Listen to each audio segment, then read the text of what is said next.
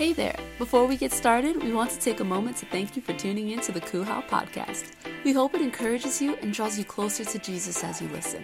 Let's get excited for this message and let's get ready to hear from God. Mark chapter 1, verses 2 through 13, it says, "It began as the prophet Isaiah had written. God said, I will send my messenger ahead of you to open the way for you. Someone is shouting in the desert, get the road ready for the Lord. Make a straight path for him to travel." So John appeared in the desert, baptizing and preaching. "Turn away from your sins and be baptized," he told the people, "and God will forgive your sins." Many people from the province of Judea and the city of Jerusalem went out to hear John. They confessed their sins, and he baptized them in the Jordan River. John wore clothes made of camel's hair with a leather belt around his waist, and his food was locusts and wild honey. He announced to the people, "The man who will come after me is much greater than I am. I am not good enough even to bend down and untie his sandals.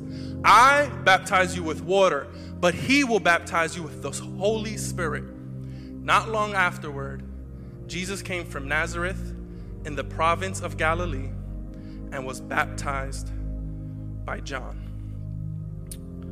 in the Jordan. As soon as Jesus came up out of the water, he saw heaven opening and the Spirit coming down on him like a dove, and a voice came from heaven, "You are my dear Son.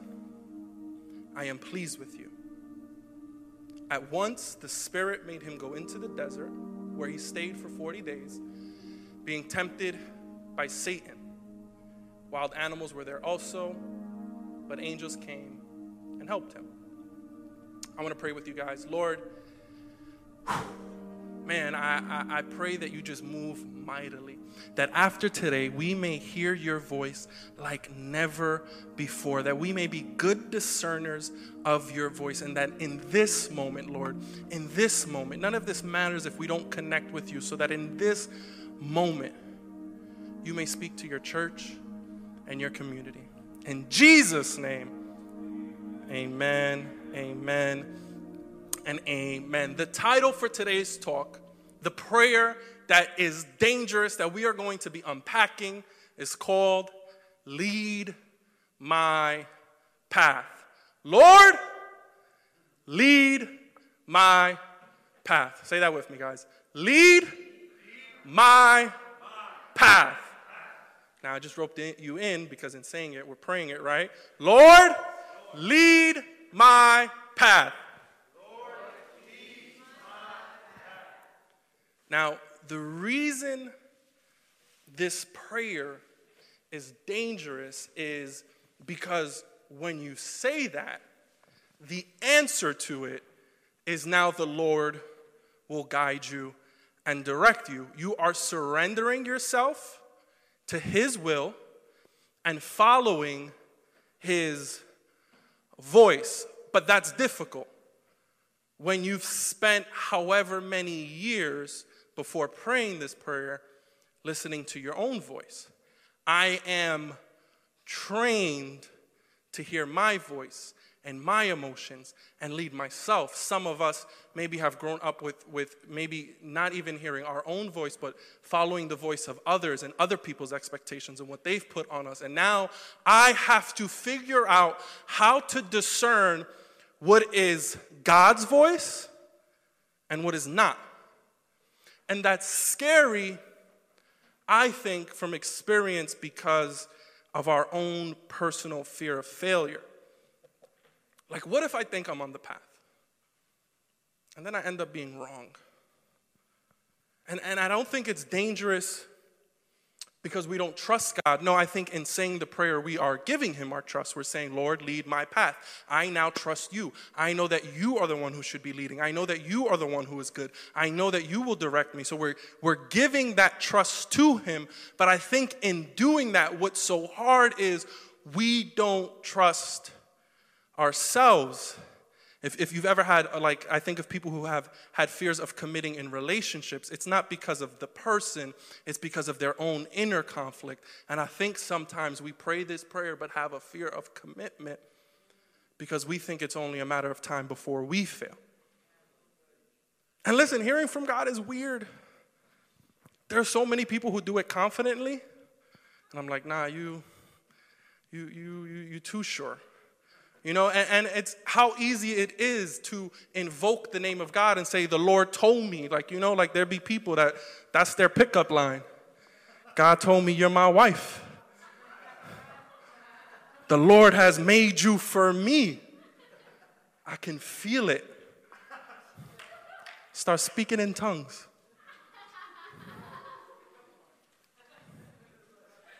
I'm not going to go there.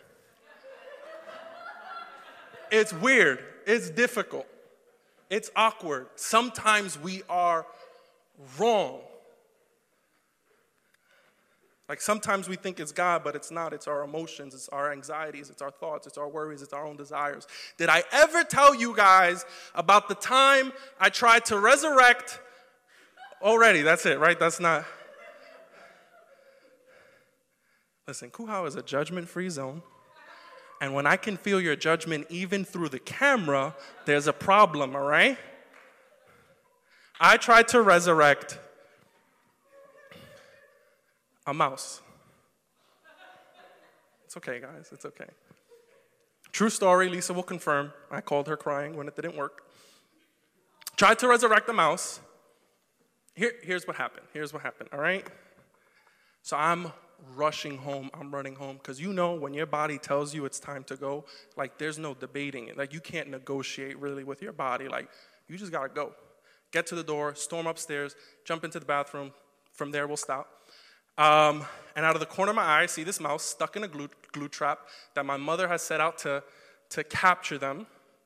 I've told her that I don't like those. I think they're inhumane. And so in that conversation, she's adjusted, and because she said, all right, no more glue traps. So she got traps that now electrocutes them to death. And I'm like, I guess. And then, of course, I have to empty them because she's terrified of mice. But whatever. Anyway, so glue trap, mouse is stuck, helpless. I finished doing what I got to do. I'm like, I got to save him. Like, I can't. Listen, all right? He is created by God. I know there's some of you who think mice are the spawn of Satan, but this is a mouse. This is an adorable creature, all right? I know you guys got Disney Plus. Mickey Mouse is worthy of life too. And so I'm like, I got to figure this out in 15 minutes. Thank goodness for Google, because you could become an expert in anything with the internet. 15 minutes, I'm a vet. I know how to get this mouse. Well, I think I do, because you guys know how this story is going to end. Trying to get this mouse out. There is an oil stain on because they said that oil will help get them out. They were wrong. There's an oil stain on my porch to this day. And it's on my porch because, of course, I didn't try to set him free in my house. I'm not that crazy, all right? Crazy enough to try to save a mouse, not let him live here rent-free, you know? So oil stain on my porch to this day because I was trying to get him out. Needless to say, Mickey doesn't make it. I'm stunned. I'm upset. But, you know, I'm like, Lord, you're going to give me the desires of my heart, you know? So I start praying. I start praying in Spanish because when you pray in Spanish, it sounds more powerful. Except I don't speak Spanish good, so it just sounds bad. I think that might have been why it didn't work. I'm like, como Lázaro, Lord, como Lázaro. The way you raised Lazarus, Lord. Lazar mouse. That wasn't a joke. That was just what happened.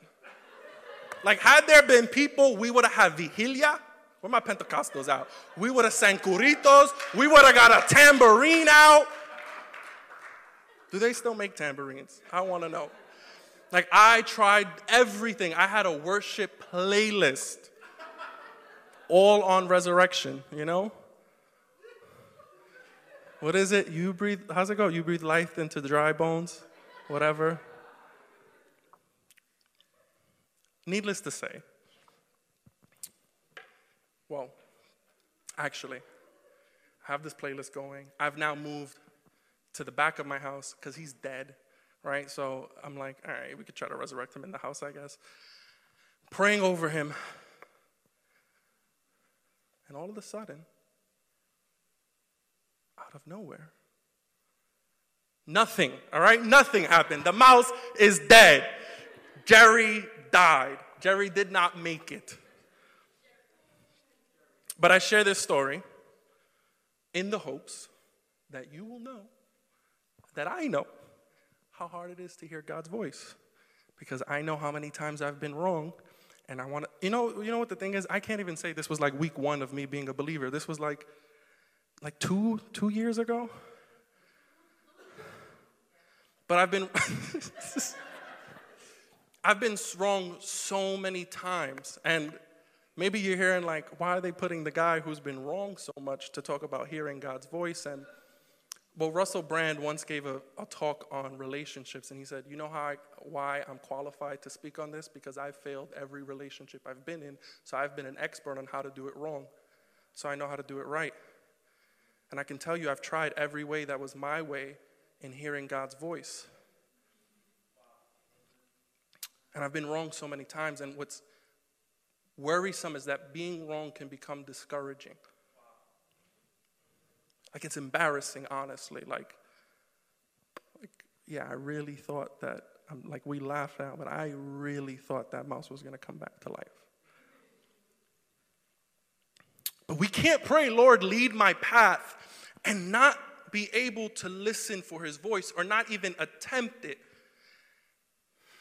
But it's so scary to say, hey, this is the way that God is telling me to go, and then realizing later on that it was actually me who was telling me, that it was my emotions, my fears, my thoughts, my anxieties that were louder.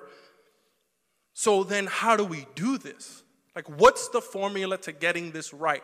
How do I know what I'm hearing is actually God leading my path, and it's not still me just saying that it's God, or it's not me going down my own path and hoping he'll co-sign it? How do I do that? This is what I want to unpack for us today. I want to give a disclaimer first, though, and it's this. I personally believe that when it comes to hearing the voice of God, when it comes to this life in Jesus, that you won't ever 100% know. Because then it stops being faith. It's not faith if you know. And so here's a pro tip that I'll give you, and it's alleviated a lot of the pressure, but also what it's done is it's allowed me to be more open-handed with the things that I believe God is leading me down. And it's this one little phrase. There's actually a couple different ways you can say this. It's, I think God is leading me this way. Can you guys say, I think? I believe I'm meant to go in this direction. I feel compelled to go down this way. Because what that does is it takes the pressure off having to know. Because I think when we make I know statements, we become locked in and we start to hold on to so tightly what we thought we know that sometimes not even God can get in and tell us, nah, that wasn't me.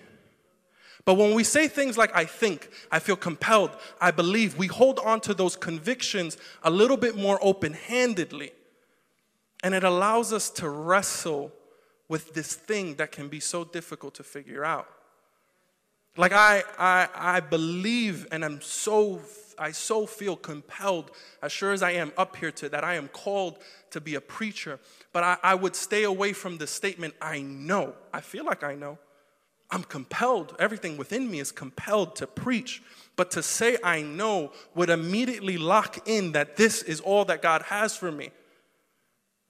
And maybe he might want to do something else in the future. Maybe he might want to course correct. I remember my entire time in college, I thought I was going into school for child psychology. But as I began to progress, I felt like the Lord was leading me in other ways. I remember telling Ro, hey, I know that I'm called to major in I feel like I'm called to major in psychology. You see how easy it is to say I know? But I actually think that the Lord's changing that in me. That he led me down this path, but it's not going to look like what I think it's going to look like. And he said, well, what do you think it's going to look like now? I said, I don't know anymore. But I'm just surrendered to wherever he leads me. And the best thing that you can say is I think, because it makes you more open-handed. And I think sometimes we hold on to where we think God is leading us, and so we take a step out, and then we feel like we have to keep going, and it makes us fear being wrong. And there's some ways that we can confirm if it's God, but if we're always saying, I know, it makes it harder to do that. When we say, I think, we can now submit it and surrender it and truly come under God's leadership.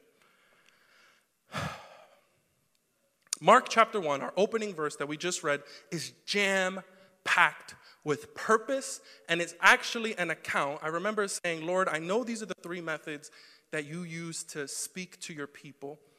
I wish there was a way I could find a scene in the Bible that depicts all three of these methods interacting together.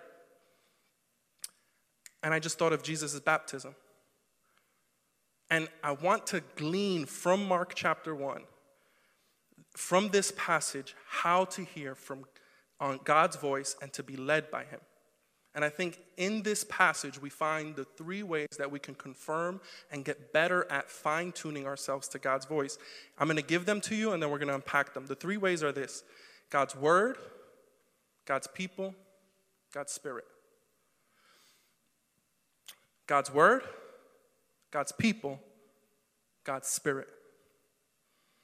Mark chapter 1, verse 2 says this: It began as the prophet Isaiah had written. It began as it was written. God said, I will send my messenger ahead of you to open the way for you. What we see is before he even begins to describe any events, he says, the author who this book is attributed to, Mark, says that, hey, what I'm about to describe, what began, is actually something that falls in line and is supported and is backed by Scripture, by the Hebrew Bible, by what we call the Old Testament. The prophet Isaiah actually said these things already. And if you read Isaiah and read the events I'm going to describe, you'll see that they line up. And Mark isn't alone in doing this. As a matter of fact, all the writers of the gospel didn't just depend on describing Jesus' life and how powerful it was, but they also aligned what their claims were to their scriptures to solidify and confirm what they were saying. The Gospel of Matthew quotes the Old Testament 96 times. The Gospel of Mark, 34 times. The Gospel of Luke quotes it 58 times. And the Gospel of John quotes it 40 times. And Jesus himself references Scripture. It's alleged that he references Scripture about 45 times in his ministry. And each time, well, as a matter of fact, in total, the New Testament, the entire New Testament, so beyond the Gospels plus the letters written by Paul and by Peter and to the early church, the entire New Testament quotes Scripture, the Hebrew Bible, 855 times. And almost always, it's not like, hey guys, just want to give you the verse of the day.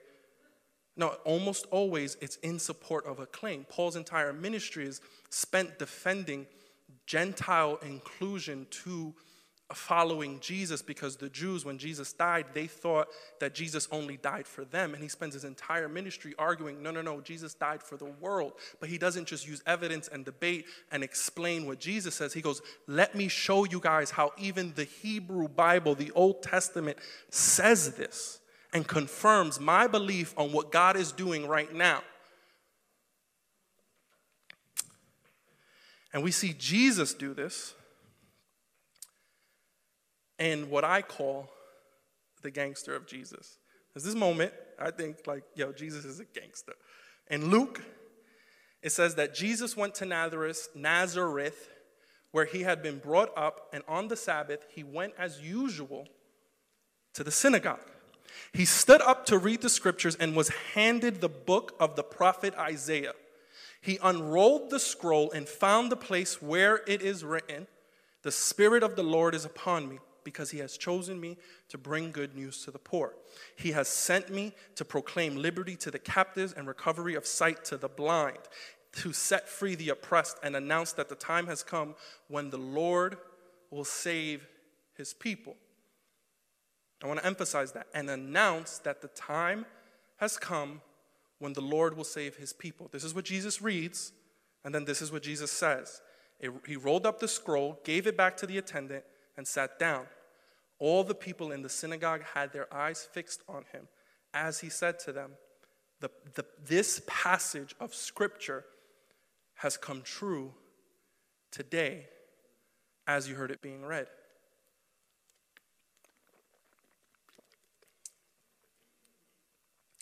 Jesus' claim about what God's will and what God was doing was to just read Isaiah. He doesn't even make a new claim. Isaiah says the time is now when the Lord will save his people. And Jesus says, yeah, as I read it, that's what was happening. He aligns what his belief in what God is willing and God is calling to Scripture.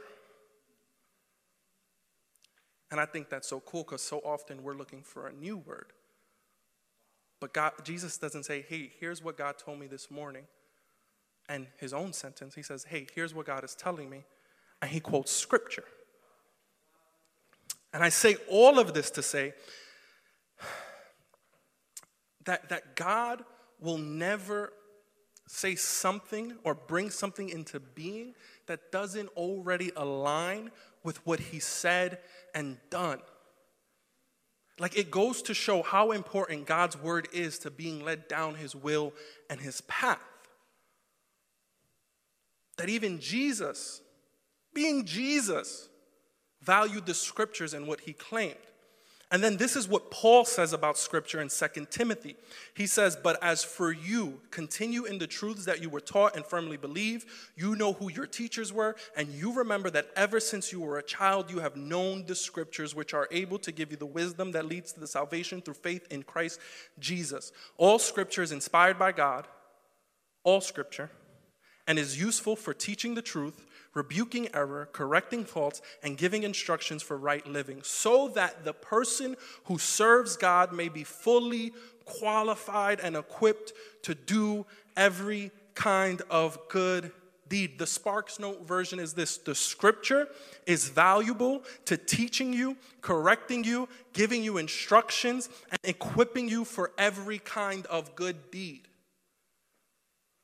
Do you guys want to know what God is saying? I want to hear back from you guys. Do you guys want to know what God is saying for your life? You guys want to know? Well then, we just need to read what he's already said. You see, you will never need to know if God is telling you to love your neighbor, because it's been written time and time again that we are called to love your neighbor. So if you are feeling that you are being led down a path to love your neighbor, his Bible confirms that. You don't need to pray about it. You don't need to fast about it. You don't need to think about it. You don't ever need to know if you're called to walk down the path of forgiveness, because God has called us to forgive people as quickly as Jesus forgave us. You know how quick Jesus forgave us? That us, before we ever came into being, Jesus had died for us. And it says that Jesus was set aside before the world was created to bring forgiveness into this world. So if I am feeling that I ought to forgive, man, I don't need to think about that, because if I'm reading his word, it automatically tells me. And my first point, this is the foundation. It's what I've wanted to spend the most time on, because I think it is pivotal in deciphering and knowing God's will and word for our lives. It's God's word. Become familiar with what God has already spoken. God will never speak against what he's already said. In other words, God's not going to change his mind on forgiveness, even though I wish he would. I primarily use the Bible app. I think every time I get an update, it's going to be like, hey, forgiveness was a bug. It actually says bitterness. Corinthians actually says love does hold record of wrong. That's what I think I'm going to get, but that doesn't happen. But what's cool about this, what's so special about God's word is that the more you read it, the more you get to know him and how he speaks and his character. And you start to develop this automatic filter, like a thought will come to your mind and you'll say, smack him? No. God wouldn't say that. Forgive him. Oh, that's of God. And these things that we get so conflicted about become easy because we know what he sounds like. In the Bible, it literally says things like, God said. I want to know what he's saying. He won't say things that he hasn't said, that don't line up with what he has said. And he won't tell you to do things that he said not to do once.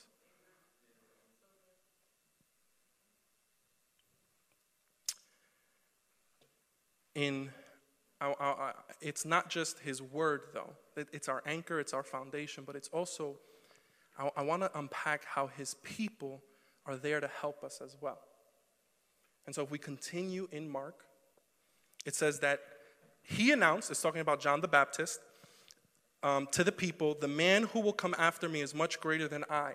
I am not good enough even to bend down and untie his sandals. I baptize you with water, but he will baptize you with the Holy Spirit. Not long afterward, Jesus came down from Nazareth in the province of Galilee and was baptized by John in the Jordan. I also want to pull a different account of Jesus' baptism in the Gospel of John in. This is a different John. This is John the disciple talking about this moment. And in it, we're talking about John the Baptist. John the Baptist gives a testimony about what has happened. And John the disciple, a lot of Johns I know, is recording this. And he says in John chapter 1 that John the Baptist gave this testimony. I saw the Spirit come down like a dove from heaven and stay on him. I still did not know that he was the one, but God who sent me to baptize with water had said to me, you will see the Spirit come down and stay on a man. He is the one who baptizes with the Holy Spirit. I have seen it, said John. And I tell you that he's the Son of God. What we see in these two accounts is that John the Baptist is preaching, proclaiming that Jesus is the Son of God, but it's not until after Jesus' baptism that Jesus starts teaching and proclaiming that.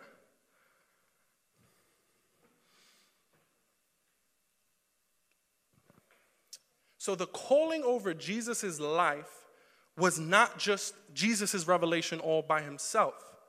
What God was speaking to Jesus, what God knew was the will of the Father, was not his own revelation for just himself.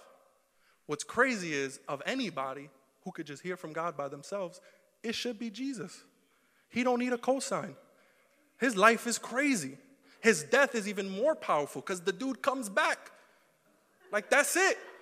Like, you come back from death, Twitter needs to give you a verified check. Like, you just, whatever you do, I got you. And we see that even his life spoke to people. But even in the power of Jesus, God reveals to people what he is going to do with Jesus. He doesn't just tell John the Baptist. He tells Mary and Joseph. He tells Zachariah and Elizabeth. And let's not forget the prophets who hundreds of years before Jesus stepped on the scene were prophesying that a man like Jesus would step on the scene for hundreds of years. See, God's desire is for unity within him. And I think that God desires us all to be in community and in relationship. And it's all over Scripture that God desires us to be one. And I think because of this, he doesn't just speak to us. He'll never just tell you something that he's not telling someone else. And because of that, I think it is imperative for us to have people like John the Baptist around us. People who already see the path that God is leading us down and can affirm what his call over our lives is. We need godly people who are also reading his word and are anchored in his word. Not the book of opinions. Not the book of what they think is good for your life. Not those people. But people like Pastor Rowan Lee, who I love so much because they've been there so many times to show me how to course correct. I bet you if I called Lee before I tried to resurrect the mouse, I wouldn't have an anecdote. But they've also been there with me to in some of my scariest convictions on where I thought God was leading me to. I felt called to go to Nyack College, but that tuition made me feel not so called. And I remember looking to Roe and him saying, yeah, I feel it too. And here I am four and a half years later, going on 5, having graduated. And I am so grateful that is where I pursued my education. Just recently I came to them with something and I said, hey, I feel like God is leading me out of this season and serving in this area of ministry. And I had a 5-point sermon on why and how, and their response was, yeah, we've been feeling that too. And that feels so good when you have people confirming and affirming where God is calling you, but not just yesing where God is calling you, but willing to say, I don't think that's the path for you. And willing to get in there. This is why you have to come in open-handed, because get in there and say, I think this part of it is right, but this is where you might have to adjust some of these expectations. And this is how I see what God is doing in your life. I have four very close friends, 2 of which are my best friends, Zab and Dyron, who are doing life with me and are able to see when I start to step away from the path that they know God is calling me down. And able to bring me in. I have 2 other friends who are pastors and are able to give me advice from that vantage point, Raph and David. David is also pursuing a career in psychology. He's actually ahead of me, which is not fun because he knows more and uses it against me.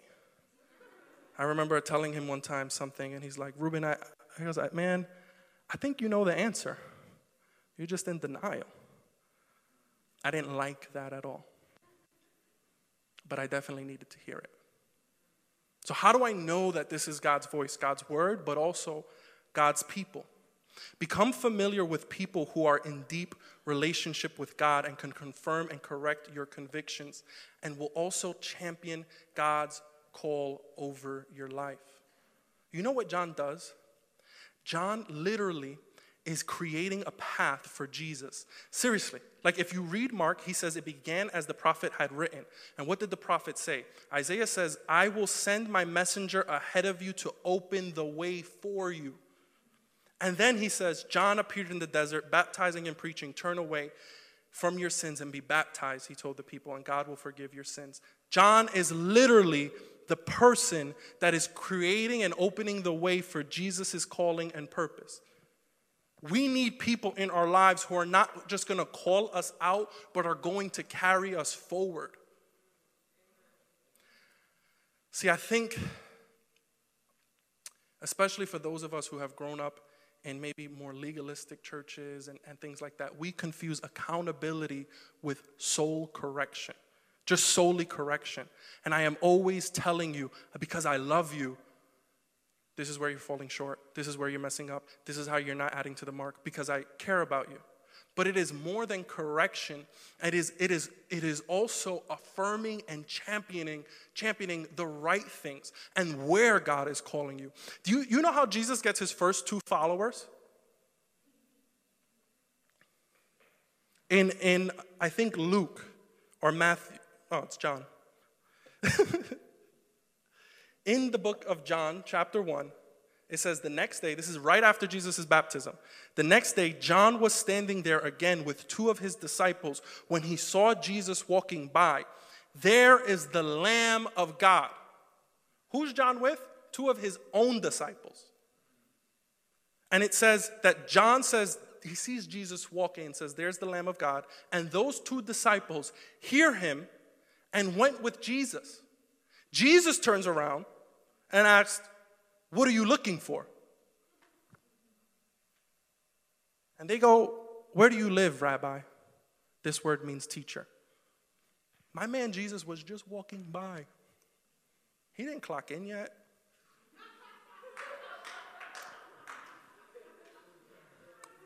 He goes, "What are you looking for?" He just walked. He's like, "Hey, what are you guys looking for?" And John shouts out his calling. And now all of a sudden, Jesus is being called teacher because of something that John did. Not because of Jesus' own efforts. Jesus knew who he was going to be. Jesus knew he was the Son of God. But because John shouted him out, he now has followers. Like my man John gave him a real life Instagram shout out. He's like, "Hey fam, check out my cousin Jesus. My man is amazing. He's a miracle. Check him out. Follow him at the Lamb of God. Hashtag prophet like it's hot."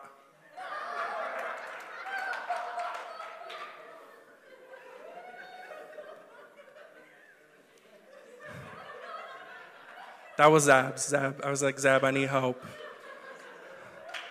He said, "Prophet like it's hot." See, I'm making up for last time, Zab. Now I'm bigging you up. He gets 2 followers. Yo, in ancient day Israel, 2 followers is like 200,000 followers. There was a meme. This is going to take me up on time, but there was a meme that was like 20 followers on Instagram, 20 people following you on Instagram, 20 people following you down the street, run. Yeah. But what's crazy is it was John's own followers, and I think sometimes we get scared of affirming other people's callings because we're worried about the followers we're going to lose. Like if God uses them, is God going to use me? I'm in this season of transition and I'm watching the people that are replacing me. Fun fact, I'm like, oh wow, it took this many people to replace all the things I did. But it's crazy because there's these moments where it feels like I'm being pushed out. Right? And I haven't expressed that because it's so not the case. I don't want to do these things. I want to do different things in ministry. But I start to see different people stepping into the role that I was in, and I start to see them also do it better. And there's this moment of,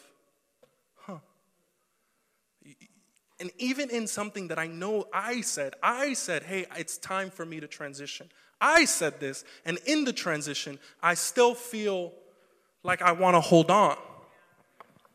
And I think of how many people we've not championed because we were scared of losing followers.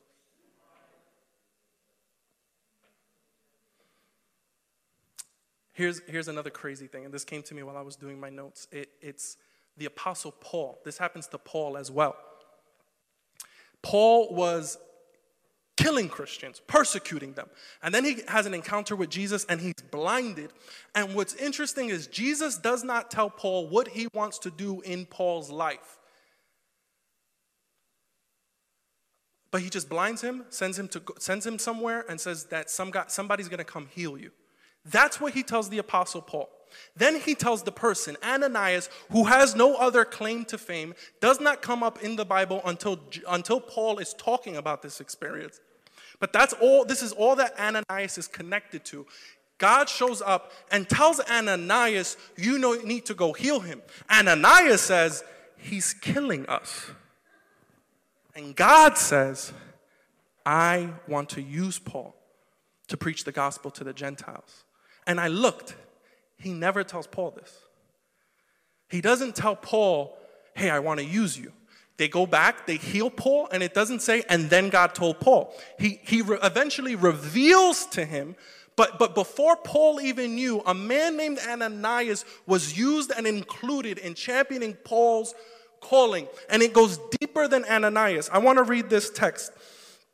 It says this, after Paul's conversion, he immediately begins preaching the gospel. And then somewhere in Acts, it says, when he came to Jerusalem, he tried to join the disciples, but they were all afraid of him. Not believing that he was really a disciple, but Barnabas took him and brought him to the apostles He told them how Saul on his journey had seen the Lord and that the Lord had spoken to him, and how in Damascus he had preached fearlessly in the name of Jesus. So Paul stayed with them and moved about freely in Jerusalem, because someone was willing to champion Paul's calling. We need to be that for each other. That we don't just hear the voice of God for other people, but we are actively moving and championing people's calling in our community, in their lives, because God desires us to do that, to be in community. And I just felt this, it connects around this moment, but again, this isn't something that I plan to say, so forgive me if it doesn't come out the most eloquent, and I rehearsed everything else. This part, I was just up here, and I just felt the need to say to our online community that there is a need for in-person. That if you can make it, can I invite you and implore you that if you can, if you're not someone who's at risk or is around someone who's at risk, can I assure you that we are taking the proper precautions. But months ago, in I think the beginning of September, Pastor Rose said, hey, we need to relaunch in person now that we're able to. Not because it's fun, not because it's cute, but because our community, there is just something about a community in person. Everybody here is here for a reason, taking time out of their day, coming in person for the very thing that they can see online, but it's not what they're getting up here. It's what they're getting in here. There's something about this atmosphere that shifts. You need community, in-person community. So if I can just encourage you, try one service. I'm just going to go to one in-person service. We're taking the precautions. We are doing everything right. But I promise you, our church, our leadership, 7 people, a team of 7 leaders, busted our butts trying to do online service at the same time, getting a whole in-person church ready and rehearsing out days that weren't Sundays, putting in overtime. Mind you, we're all here of our own free volition, all here voluntarily. Not because of anything other than this. We knew that there was a need for God's people to gather. We just knew. I'm telling you, like trying to edit and put together a live service and get this off the ground. All for this, that we would get to do this. And I'm telling you, online is a great supplement. But God has called us to be together for a reason. So if you could take that chance, listen, nothing beyond what you are able to. Again, we would never, if you're at risk or if somebody else is at risk, all of those things, no. But if you can I encourage you to take a chance? Take a chance on community. And hey, if it's the same thing, then it's the same thing. But I promise you that there are people showing up in person for a reason. Not because it's convenient, not because it's just nicer. It's because it's deeper. Amen?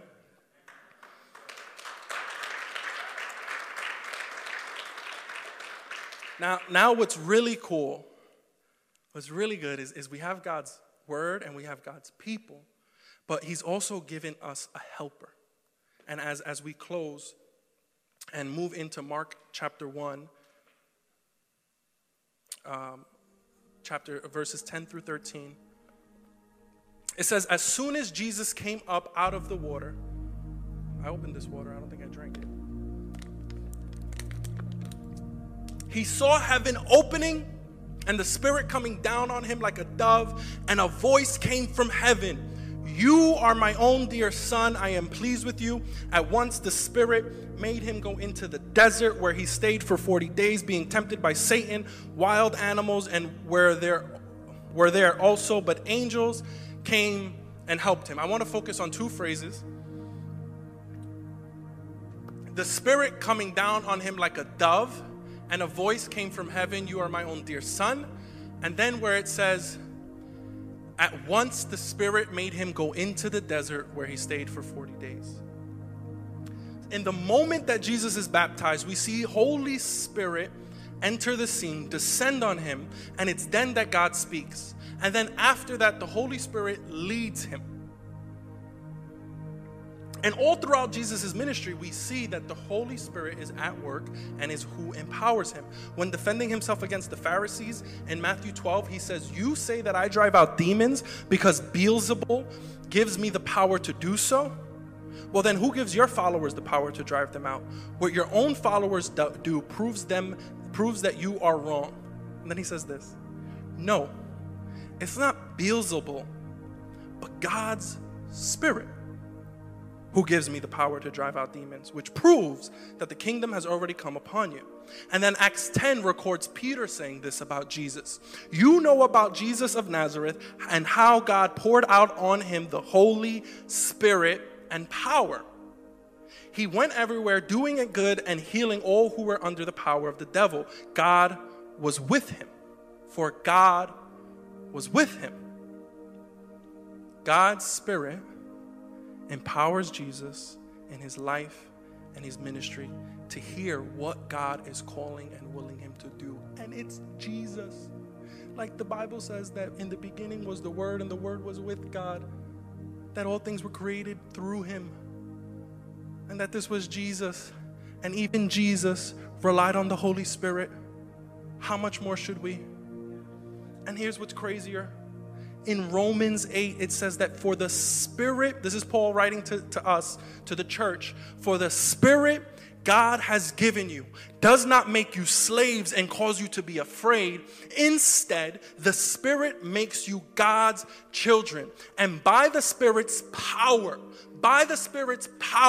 we cry out, "Father, my Father." See, God's Spirit joins himself to our spirits to declare that we, you, me, them, us, we are God's children.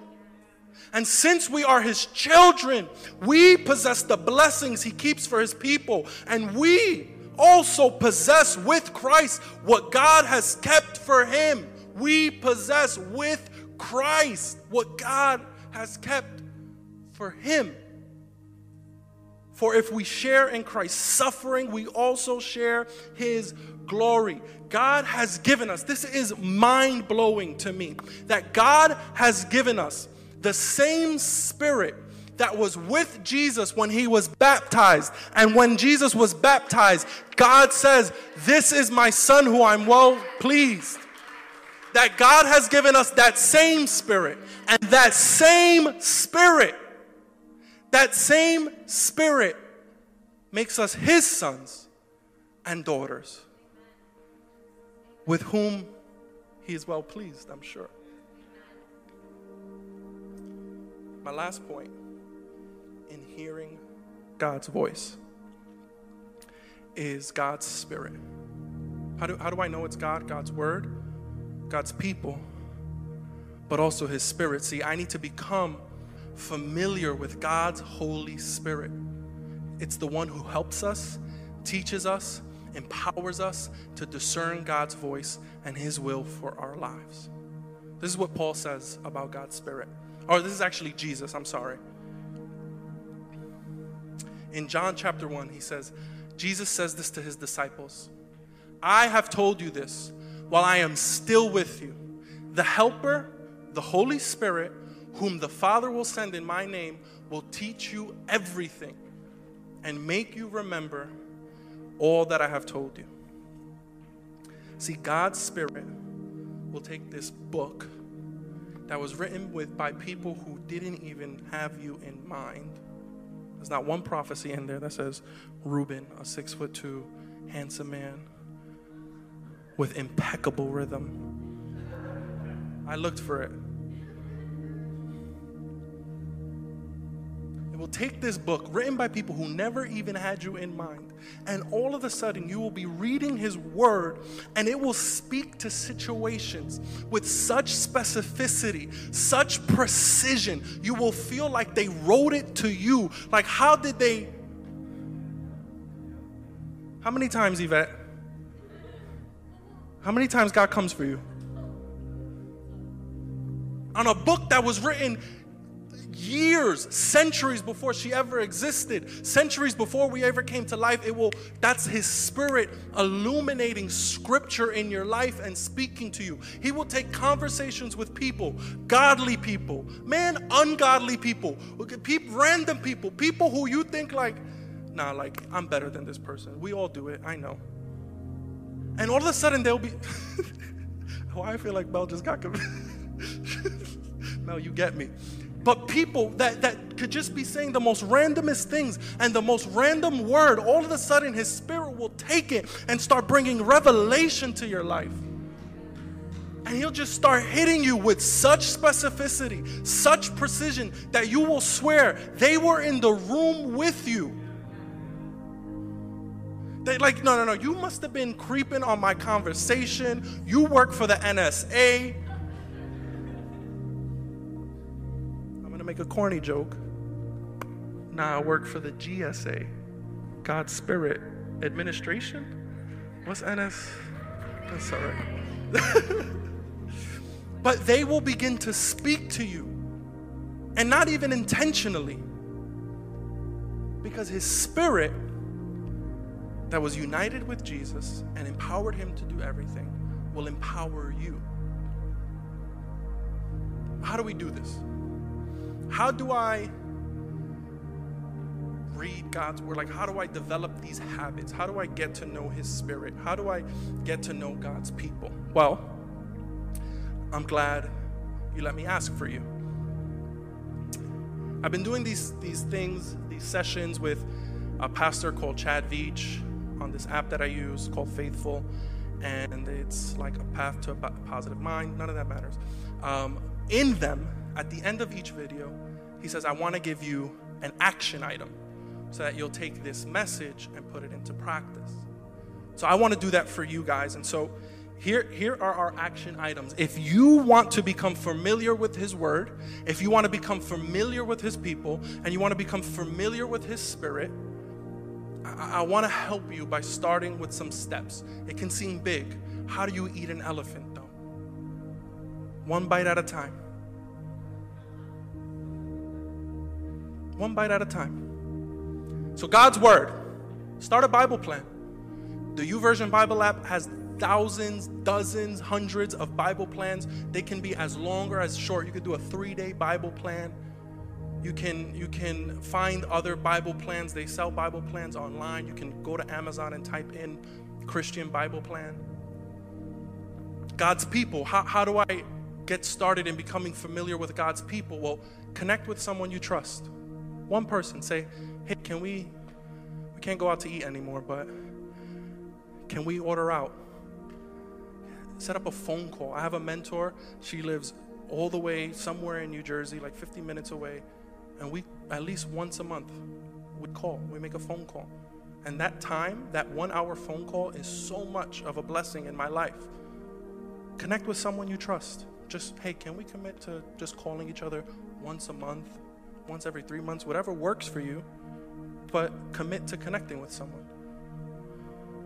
And then lastly, God's Spirit. Just commit to 10 minutes a day in worship and prayer. 10 minutes. There's 24 hours in a day. And I promise you, like I think sometimes, I know sometimes, I can say I know on this one because I'm very all or nothing. And if I can't spend what I think is the holy amount, like, Jesus spent the whole morning with him, I kind of give up. But let's just start small. The Bible says that a mustard seed, the faith as small as a mustard seed, moves mountains. What could 10 minutes do of worship? You don't even have to worship. Trust me, I can't sing. I let people worship for me. Put on music, I put on a playlist. There's bunch of playlists. Spend 10 minutes. I'm going to put 10 minutes of worship. And you know what prayer is? If you're new, if you don't know what prayer is simply talking to God. Directing your thoughts, your conversations to God. That's all it is. It doesn't have to be eloquent. You could just say, hey, Jesus. Hi, Sky Daddy. What's going on, Abba? Just wanted to tell you about my day. Those are our 3 action items: God's word, God's people, God's spirit. And lastly, before we close here, I want to give you the antidote for this fear of failure. Because I think what's harder about all of this is that we're scared to get it wrong. That we'll apply these things and maybe it won't work or whatever. Well, what's cool about God's word is it has an answer for that. In Isaiah, we're just looking at Isaiah today. Now I'm like Mark. As it is written, if you wander off the road, this is God. This is Isaiah prophesying that this is what God is saying to the nation of Israel, while the nation of Israel is rebelling against God, actively saying, Lord, we don't want you to lead our path. This is his mercy and love for them, that he says, if you wander off the road to the right or the left, you will hear his voice. You will hear God's voice saying, here is the road. Follow it. You might make the wrong decisions. Sometimes your voice, your flesh, might be louder. You'll wander off the path.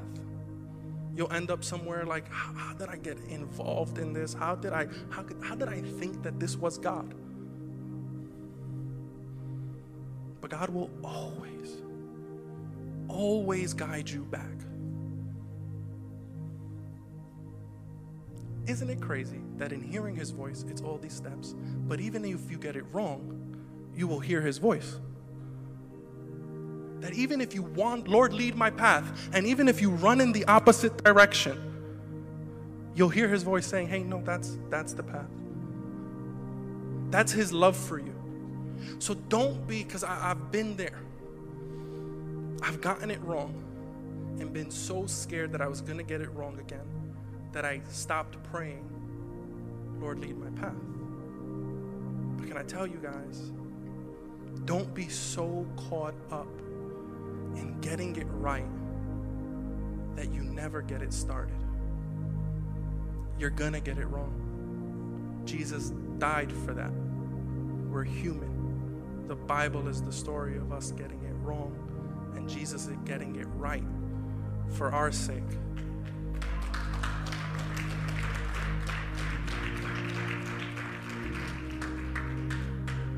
I get it wrong all the time. I've only tried to resurrect the mouse once, but I get it wrong all the time. We get it wrong all the time. Your leaders, we get it wrong. But we always come back to his word to course correct. We come back to his people, and we come back to his spirit. And what's great is that as long as you have those 3 in your life, that you start to get it wrong less and less. And he's always faithful to guide you back. He's always faithful to get you back. Like, can I be a testimony that he's faithful? Because I've gotten it wrong so many times. Raise your hand if you've tried to resurrect the mouse. I'll wait. And that's like, I've made poor life decisions. My testimony is that I was an atheist after being in church. I sat through Bible studies, came up to Rose, said, I think I'm good. I have thought that God was leading me down so many paths. But I'm still here. And in spite of my failure, he's brought me to where he wants me and where he needs me. Can I pray for you guys? At home, if you want to say yes to this call, if you want to say, Lord, lead my path, say this prayer with me to yourselves, or just allow me to pray it over you. Lord, I thank you for your word. I thank you for Christ Uncensored. And I thank you for everyone in here who is willing to be bold enough to pray a dangerous prayer like, lead my path. But Lord, I ask that you lead them, that anytime they feel scared, anytime they feel fearful, that you remind them that you guide their path, that whether they stray to the left, whether they stray to the right, no matter how long they've been out of the game, that you will always show them and guide them where your path is. And that we will be people who apply this message and become familiar with your word, your people, and your spirit. Amen. Now, if you're here and you haven't yet placed your faith in Jesus, can I let you know that it's our hope that if you're someone who's not in a relationship with Jesus, that something here today will have struck a chord with you. That something here, see, at Kuhau we believe that the Bible is one story that points to Jesus, and it's Jesus who transforms us. It's Jesus who did all the right things that we could not do and then died a death that we deserved. And it's him that then enables us to have a life better than anything we could ever imagine. That's why we're here. That's why we do this. And it's our hope that something today spoke to you and that you'll join us on this journey of knowing God, finding freedom, and discovering purpose. So if that's you and you want to invite Jesus into your life, I want to pray for you. I'm going to ask, if you're in person, if you could just raise a hand when I say to. I'm going to count to 3.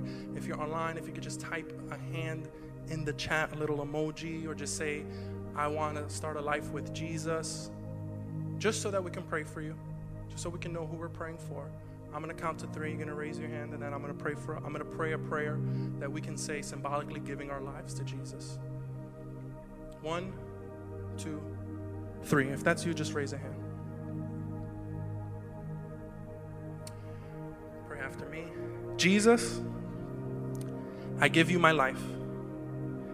Today I am a new creation. I place my faith in you, and I thank you for your forgiveness. In Jesus' name, amen and amen. I'm going to go. We're going to get into worship. But also, before I got up here, and I was just reminded while I was up here, I wanted to mention Growth Track again.